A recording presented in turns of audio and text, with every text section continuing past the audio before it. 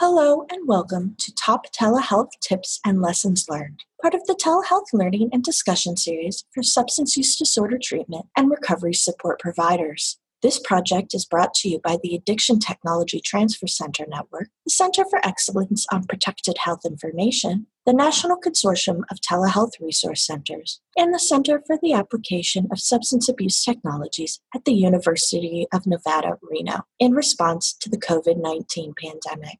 Today's speakers are Christine Kuyken, Jacqueline Seitz, and Michael Graziano from SAMHSA's Center of Excellence on Protected Health Information. This expert group discusses the top 7 privacy considerations for telehealth during COVID-19. Welcome to the show, and let's get started. Okay, great. Hi, this is Christine Kuyken. Nice to see everyone. So our first key point is just that you can still take action to protect client confidential information.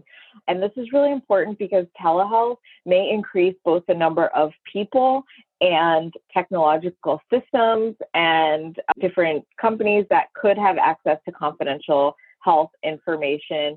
And, we've mentioned this throughout. A lot of the other subject matter experts have mentioned this, but providers should really focus on themselves as well, avoiding public Wi-Fi, password protecting devices, keeping files secure, both, from your family and also on your computer, if at all possible.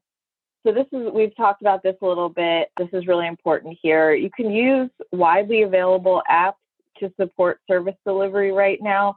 The Office of Civil Rights, in their guidance, announced that they are going to waive potential penalties for HIPAA violations arising out of what they're calling good faith use of telehealth. They have listed in their FAQs, which we will link to, I think it's linked here, apps that can be used right now. So that does include things like FaceTime or Skype or Zoom or other texting apps. But I think a lot of people have pointed out that it's good to keep up good habits also, and whether there are going to be penalties or not is not the only consideration for your client's privacy. So if possible, you can use different things. Some of that's the Google Hangouts that is listed. We'll share the link again. SAMHSA has also released guidance. And what they have said, they've emphasized that providers can make their own determinations as to whether a medical emergency exists. Part 2 currently permits disclosures without consent for medical emergencies when patient's consent cannot be obtained. As we talked about, not everyone is able to do an e-signature or an electronic signature. And so the example here is medical emergency may exist when someone needs substance use disorder treatment services, but consent cannot be obtained because of the COVID-19 pandemic. As we said earlier, providers should be documenting any disclosures. They should be keeping in mind that records disclosed under the exception no longer receive Part 2 protections once they've been disclosed. And also importantly, this exception applies to disclosures for treatment purposes. You would still need written patient consent for billing purposes. And I did speak to at least one provider who was going to be submitting claims until they can get that written consent in person. But that's something to think about. I'm going to turn it over to Jacqueline. Thanks, Christine. Okay, so let's talk a little bit more about in-person consent. As we talked about at the beginning of this call, in-person consent for authorizing disclosures of substance use disorder treatment information is not necessary. Part 2 accepts electronic signatures on consent forms. And again, we're talking about consent to disclose information. We're not talking about consent to treatment. Part 2 doesn't say anything about consent to treatment. We're talking about the sort of consent forms you get when you sign up a patient and you want an emergency contact. So you want to be able to contact their emergency contact and to bill insurance. So Part 2 permits e-signatures. And someone asked at the beginning, a very creative question about using Whiteboard and Zoom. Part 2 only says e-signatures are permissible. There's no additional guidance. I think at this point, and I'm trying to speak very carefully because I'm not giving legal advice. I'm just sort of trying to speak common sense. At this point, if the regulations say you can't do it, then you shouldn't do it. But if you're coming up with a creative solution as a stopgap and later you're sending a physical consent form through the mail so that the person can sign and send back, if you're helping save someone's life by providing substance use disorder treatment, I find it hard to imagine that there would be an enforcement action right now for violating the e-signature provision of Part 2. The important thing is the client or patient understanding the terms of the consent form. So if you've scrolled through the whole consent form and they've understood to whom they're disclosing the information, and then they sign with your creative whiteboard solution, it's hard to imagine the patient later complaining because they would have known that they were authorizing that disclosure. And again, in the sort of current enforcement scheme, I won't say anymore, but I think creative solutions are, what we need right now. Let's see, the other thing I want to highlight here is that when you are disclosing pursuant to patient consent, so let's say that you are billing insurance or you're contacting their emergency contact, you always need to make sure that you're including a notice prohibiting redisclosure on those documents. And that notice can also be electronic. So it doesn't need to be paper. It can be an email or any electronic media as long as it's written. And finally, providers should always obtain consent to disclose to the telehealth service if the telehealth service, if whatever communication service you're using, is going to have access to the patient information.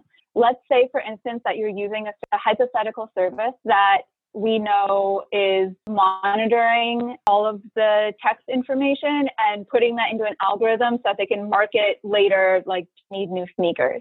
If they're reading that information, then you'll need patient consent to authorize the disclosure to them, right? Because you know that someone somewhere is reading that information. So that's something to keep in mind. And that's the beauty of using encrypted, end-to-end encrypted services, because you know that the telehealth provider doesn't have access to that information. And if we have time, maybe our telehealth experts can speak a little bit more to that issue. Check your state laws. If there's a state law that has a more protective privacy protection, then you need to follow the state law on top of the federal law. Mary Ellen pointed that out very nicely a few minutes ago. I'm just going to keep speeding through because we're running out of time. The same protections that you're thinking when you're working remotely, keeping your Wi-Fi secure, keeping your files safe, making sure people can't overhear you, all of those also apply to your patient. Again, Mary Ellen spoke very well to that point a few minutes ago. And the Center of Excellence is working on creating a resource that providers can give patients to help patients understand the steps that they can be taking to maintain privacy in their own setting. Oh, and so this is the same point. Ways clients can protect their information. Again, we're working on a resource. And now I'll turn it back over for the remaining 3 minutes to Michael. Thank you, Jackie. So the COE PHI is a partnership between CAI and the Legal Action Center. We're here to help with your questions related to protected health information and federal privacy laws.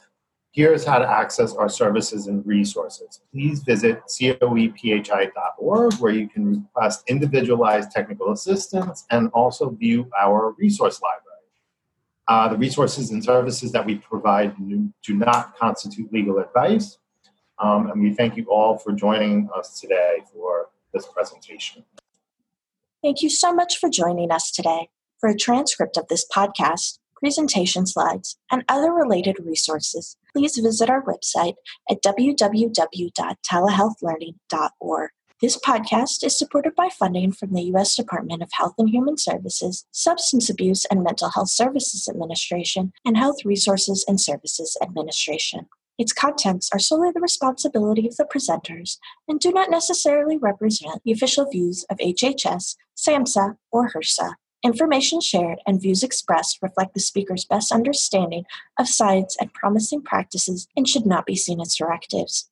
We encourage all listeners to reflect on the context discussed during the series and to take that information to colleagues and/or supervisors for further discussion, especially in the context of state rules and regulations.